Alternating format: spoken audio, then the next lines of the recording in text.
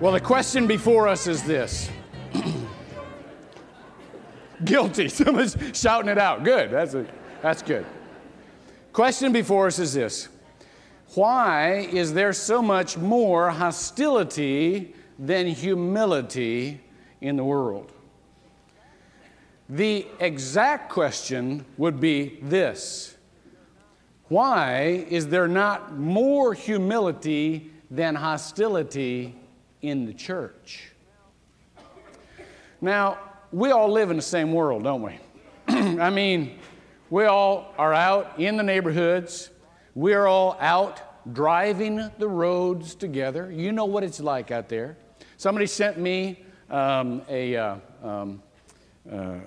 email thing. What do you call those? Something off the internet, a list of actual bumper stickers. And one of them, I love this one. It says, "Cover me, I'm going to change lanes." You know, there's just so much hostility. Now, it has something to do, I really believe, with our inability to respect one another. And our inability to at least treat one another respectfully has everything to do with why we would do that. Remember last week I said, let's see the difference between holiness and non-holiness in the world. And part of that was to educate ourselves, and part of that education was to expand our education from the what and the how. This is not especially going to be a how-to sermon this morning. From the what and the how to the why and the who. So let's talk about the why of respect and the who of respect this morning, because in that we will find the difference that holiness makes. If you have your scriptures with you, turn to Luke chapter 22. And let me show you a dispute among the disciples having to do with respect. We're going to begin with verse 24 here. There arose also a dispute among them as to which one of them was regarded to be the greatest. Now this is about respect, isn't it? And they're kind of elbowing, positioning themselves to be the most respected, the greatest. Now look at what Jesus says. I love this. And he said to them, you know, the kings of the Gentiles lord it over them. Now I want you to see what he's doing right here. These are the disciples of Jesus. These are the ones who are supposed to know better. These are the ones who ought to be way further ahead in their spiritual growth. And Jesus is looking at this dispute, and he's saying, you know, boys, let's just think about this for a minute. Let's think about the Gentiles for the moment. Now, to a Jewish man, a Gentile was everyone who was heathen in the world. So in other words, Jesus is saying, you know what? Let's take a look a minute at the heathen. And let's see how they act. And so he said, the Gentiles lord it over them, and those who have authority over them are called benefactors. In other words, these are the names that some of the kings took for themselves. They tried to say, you know what, if you give me authority, if you give me respect, it's to your benefit. I will be your benefactor. It'll help you out. Now, Jesus is saying, this is how the heathen act. Can you believe this? I mean, the heathen actually try to get on top of one another for respect. Can you believe that? And meanwhile, these guys are going, ugh, sinking down. And why? Because Jesus is saying, in effect, there's no difference between you and them. You're doing exactly what the heathen do. If Jesus were here today and he were to exit the parking lot with you, would he see any difference in your driving and everybody else's? If he were to go out and be with you among very irritating people, would he see any difference between you and everyone else? if he were to be by your side when you really wanted to impress someone and could compare favorably with someone else who was there, would he hear any difference in what you said about that person and the heathen? That's the point. Now he goes on to this. In verse 26, he says, but not so with you. In other words, you've got to be different. You've got to be different. He says, let him who is the greatest among you. You notice here, Jesus never tries to tell somebody not to be great. He didn't go in there and make them ashamed. Oh, shame on yourselves. Talking about who's going to be great. You just don't be ashamed of yourselves. I mean, sometimes we do that with our kids. You want to be better, shame on yourself. No, God put it in all of us to desire greatness. Jesus doesn't put down greatness. Jesus defines greatness. He tells us how to be great. Look at what he says. He says, the greatest among you, let him become as the youngest, as the learner. It says, and the leader as the servant. And then he goes on to say, who is greater, the one who reclines at the table or the one who serves? Now I'm going to show you the companion verse to this in just a minute. The one who reclines at the table or the one who serves? Is it not the one who reclines at the table? But I am among you as the one who serves. Now, if we want to become respectful people, why do we want to become respectful people? And the why is because our job is to glorify God. It's not to be down here to enjoy ourselves. It's not to be down here to live just good lives. It's not to be down here just to make our own lives better. Our job as Christians is to glorify God. Now, to glorify God, we must reverence God, right?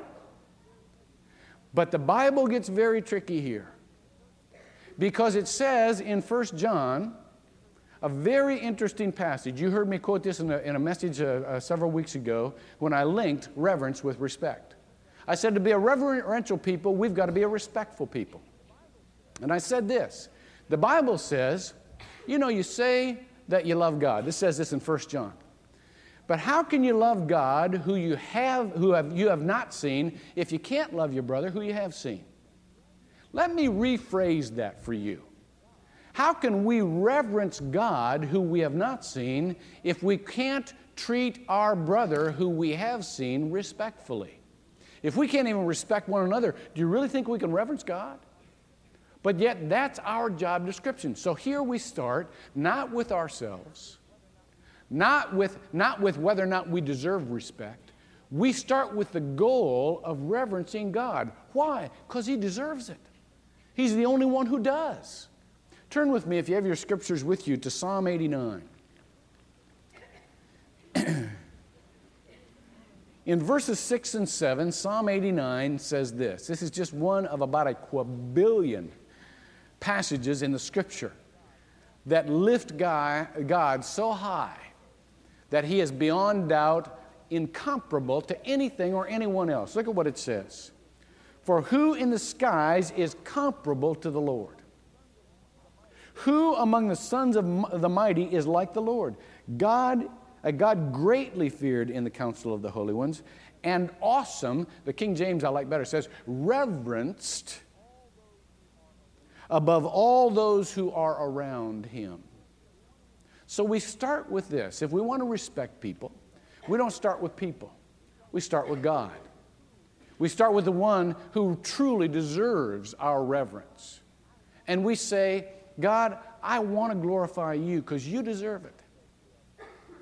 Somebody once said to a recent convert, I heard this story years ago. He said, this was about Sammy. He was kind of like the town idiot, and they had a revival in the town, and Sammy came. And Sammy had always been kind of a rebel rouser. I knew somebody like this in my first church. The guy was an old carpenter, boy, and he was a hard-drinking, hard-living guy. And boy, he went to a revival one time, and his life just turned around. Gave his life to Christ. So that happened with Sammy. And this is decades ago when you've got to, after you get converted, you got to go apply for church whatever, and you got to give your testimony. Now, we give our testimony here to an elder just to make sure you understand what salvation is. So they were interviewing Sammy, and they said, Sammy, we want to examine you on the whole concept of regeneration. Are you born again? And Sammy said, yeah, I am. And then the second question was, well, now, who did that? Was it you or was it God? And Sammy said, well, it's partly me and partly God. And they looked at each other like, oh, baby, he's going down the wrong road here. And they said, well, which part was yours, Sammy, and which part was God's? And Sammy said, all my life, I did everything I could to oppose God and to resist His authority in my life. And the rest, God did. That's the point right there. You see, we're saved by grace.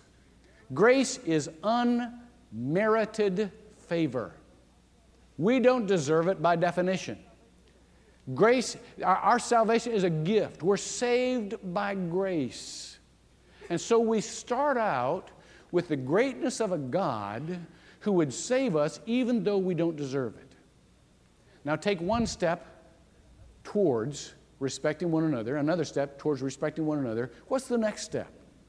The next step is to say, you know what? I want to respect one another. I want to respect others, but they got to qualify for my respect.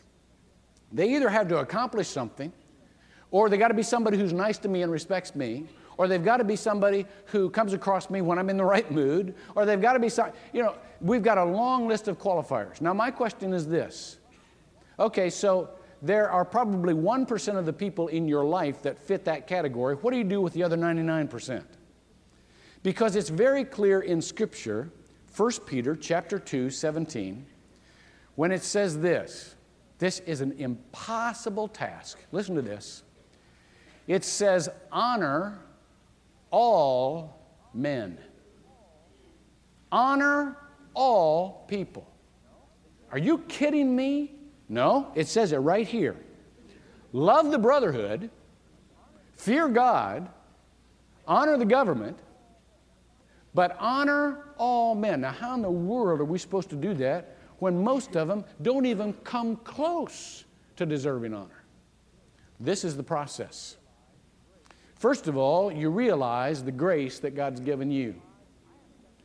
And then you realize, I haven't got the ability to honor these people. I want to nail them when they do something bad. So it's not in my nature that I'm going to be able to do this. What's it going to take? It's going to take that kind of grace living in me. And that's exactly what happens when Jesus Christ comes to live in your heart.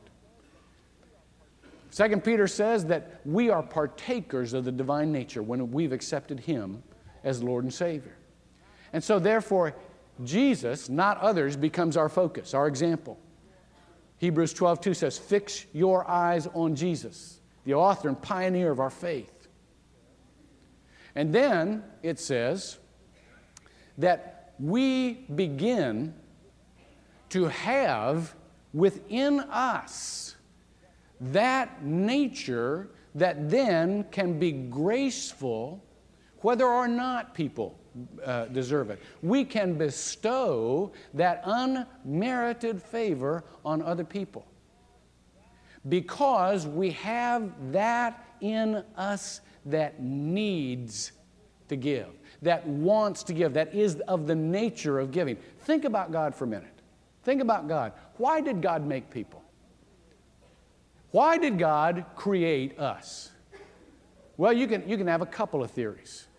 Number one is God just needed to create us because He was so lonely. I love James Weldon Johnson's poem on creation. I love how it starts, and God stepped out on space. Remember that? Remember reading that in school? And then it comes to a place where he says, and God sat down, and He thought, and He thought, and He thought. And He thought, I'm lonely. I'll make me a man. Now, I want to tell you, that's beautiful language, lousy theology. Because what you have is a needy God someone that needs somebody to complete him. Now, I like 9-year-old Rachel's definition of why God made people a lot better than that. You know what she said?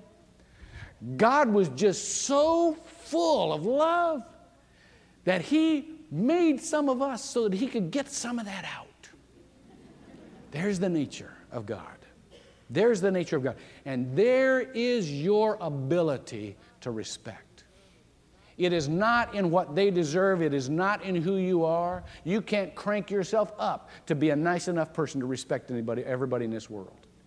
But if you have the nature of God residing in you, it will be something that will eventually help you treat other people respectfully. Now, why would you want to do that? Again, because our job here is to glorify God. Our job is to be to others what he has been to us. What was he to us? When you stop to think about it, Romans 5:8, when it says, while we were yet sinners, Christ died for us. Who in the world are we to not respect someone else because they're a boogerhead when we were a bigger boogerhead when we got saved? Who among them was never a boogerhead? I was always a pretty good person. No, you weren't. You just think you're a good person, and that makes you a bigger boogerhead than the rest of us. We've got this thing where we've got to understand that God has given us this grace. And you remember the parable in Matthew 18 where Jesus said, you know, once upon a time, there was a guy who owed this ruler a whole bunch of money. And so he went to this ruler, and he said, I'm so sorry, I can't pay you. I mean, it was like $1 billion. I don't know where I got that word. It's my favorite word now. $1 billion. And I'm so sorry. And the ruler said what to him? He said, you know what? It's okay. I'm going to forgive your debt. You don't have to pay any of it. Man, he went hopping and skipping. And then on the road, he met somebody who what? Owed him some money. Oh, it wasn't even a fraction of what he owed this other guy. And what did he do? He grabbed this guy and started saying, show me the money, you know? I want that money. And the ruler said, excuse me, come here for a second. After what I did for you, you can't forgive that guy his debt? What would he say to us? For when we don't treat other people respectfully, excuse me, for what I did for you, and you can't treat them respectfully? They did not do a fraction to you of what you've done to me. Therefore, your job is to treat them respectfully. Now, I've got 3 very practical things to say to you. We have 3 reasons that we try to respect other people. 2 of them won't work. But those 2 are the majority reasons why we try. Our philosophies of respect. The first one is this. I will respect those people who basically I need to respect to get ahead. I mean, let's be honest about this. All of us have authority figures in our lives, and all of us treat them very respectfully. I call this the Eddie Haskell view of respect. You remember, some of you are old enough to remember Leave It to Beaver, you know, and there was this character on Leave It to Beaver that was always very nice to people, always very nice to the adults, you know, but when he got with the kids, he was just a regular boogerhead. And many of us use respect as a matter of political diplomacy. Don't be fooled by that. That's not respect.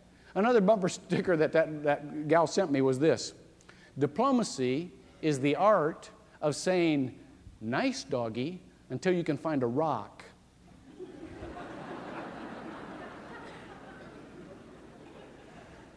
When you treat somebody respectfully like that, it's only until you can get enough power to be on your own. That's not respect. That's raw politics. Other people say, well, you know what?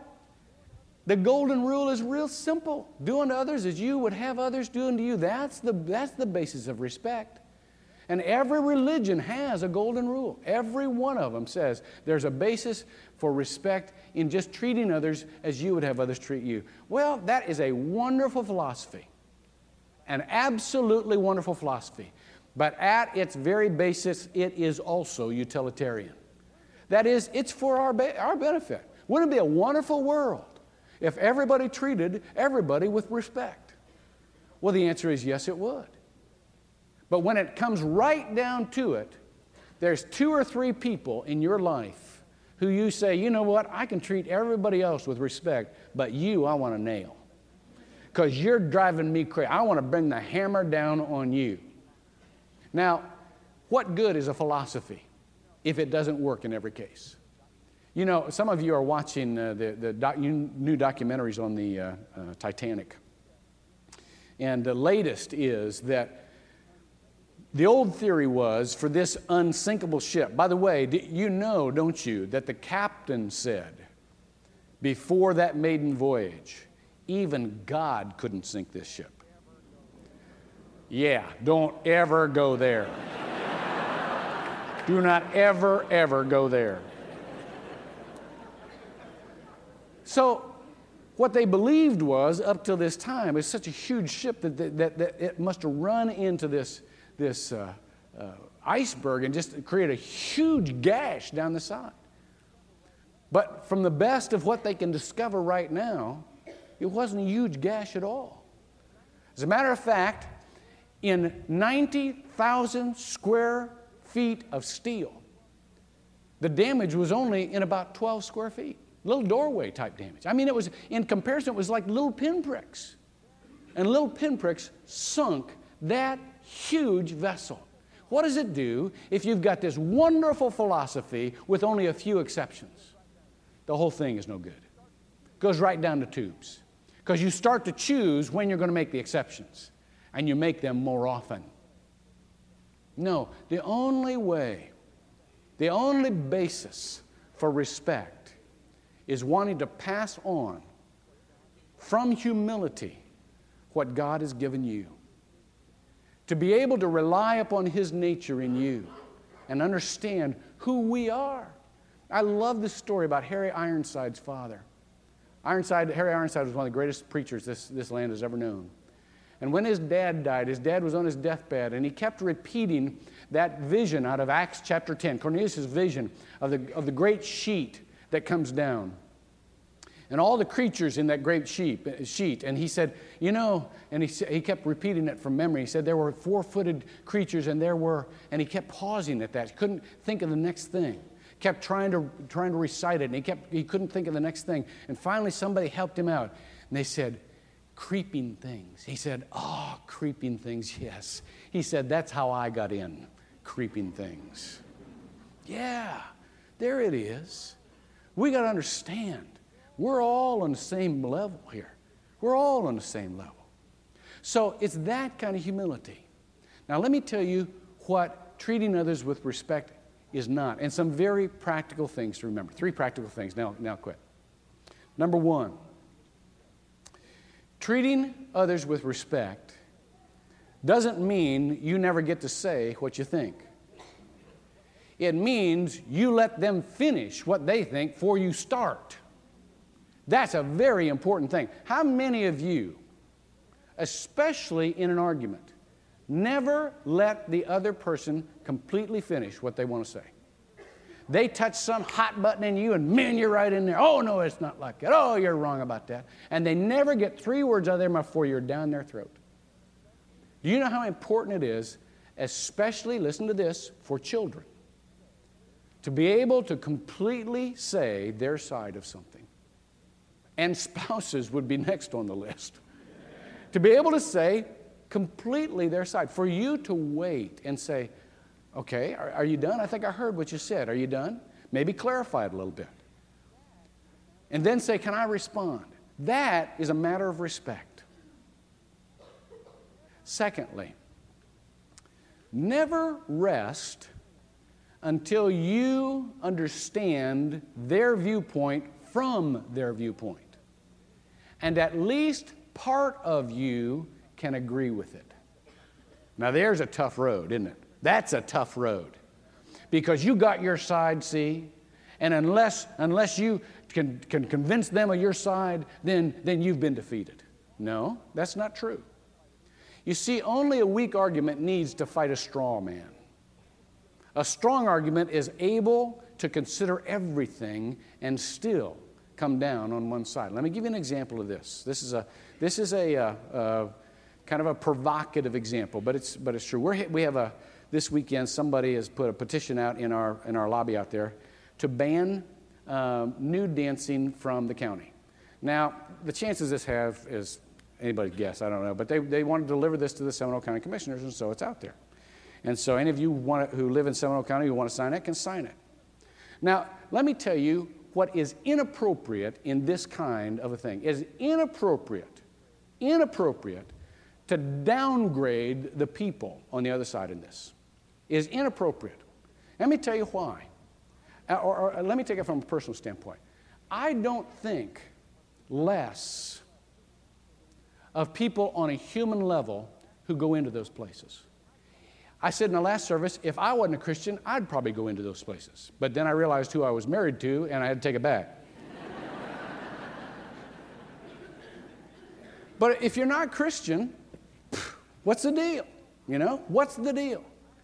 I don't need to down. I understand. Listen, I understand if you are a working girl and you don't have an education, or if you have a dependent child, how tough it is to make it economically. Man, my heart goes out to those girls. It really does. I understand why you'd sacrifice, whatever, if it is a sacrifice to you, to go do that. I understand. There's a part of me that understands that. There's a part of me, if I wasn't a Christian, if I was a non-Christian businessman, to say, what's the deal here? It's just business. It's like any other business. What other business are you guys going to be against here? It's just business. I understand that. I understand for many people it's an issue of freedom. I understand that.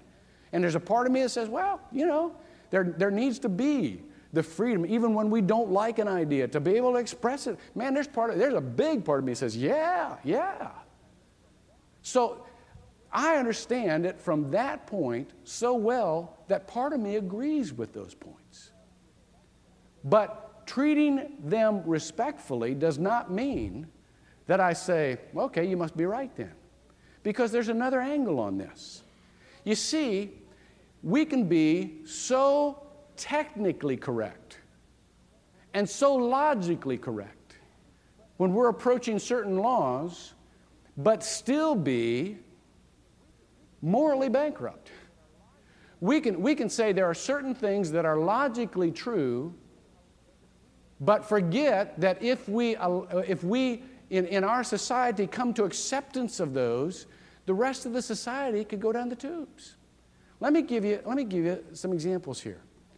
I as a Christian, of course, am against anything that is going to specifically promote and incite lust. I mean, it's in here. It says don't lust, and I'm not going to say I can't allow or support anything that would have that as its business. Of course not. I can't specifically allow or incite anything that would treat women as less than people. And that's exactly the point here. I mean, even if I could believe, which I can't, even if I could believe, look, it's just some working girls who say, no big deal, and we just confined it in here. I know men. I are one. And I know that as I go out, do you think my lust is confined in that place? Do you think my view of women is confined to those I saw on the stage? I would have seen on the stage. I've never seen them on stage. I'm real nervous. I probably should not have used this example, knowing the recent newscasts here. Don't worry, I haven't and I won't, okay? But what I'm saying is this. I know what that carries with it, the broader implications that carries with it. Listen to what's happening in Japan right now. I get a lot of international magazines and newspapers, and none of them are Christian. They're all just reporting the news, non-judgmentally. And one of them says that in Japan right now, the big thing is that the objects of lust are schoolgirls. The prostitutes are all dressing like schoolgirls. As a matter of fact, the prime or focused age of the object of lust right now is a middle school girl. And what is happening is that these girls, their crime rate is way below ours, and so their rate of rape is way below ours also. But 69% of the girls who just ride the subway report being groped every day. I mean, this is just the ones that are reporting it. Now, here's the deal. I can put all of those things in a category that says, yeah, I understand that logically and so on and so forth. But on the other side, I see the damage to people. And it's not me, it's to our kids and our grandkids and our society. The largest concern in this country today, according to recent polls, is the moral deterioration of our country. I mean, more people are alarmed about that than the economy, than our national relations, than presidential scandals, than anything else. And I understand that. And so when we go into these things, we say, look, this is my side of it. There's your side of it. I harbor absolutely no hostility, absolutely no disrespect. It's just how I see things. See? See how we do it? And when it comes to stuff like the Ten Commandments, did you see all these demonstrations about the guy who wants to take the Ten Commandments? Wants to keep the Ten Commandments on the wall of the courthouse? I go, cool. Now, when someone comes to me and says, I can see why you would want to erase all markings of religion in order to preserve the neutrality of the legal system. I understand that, and logically that records, and there's a part of me that agrees with that. But again, we're talking about the same thing.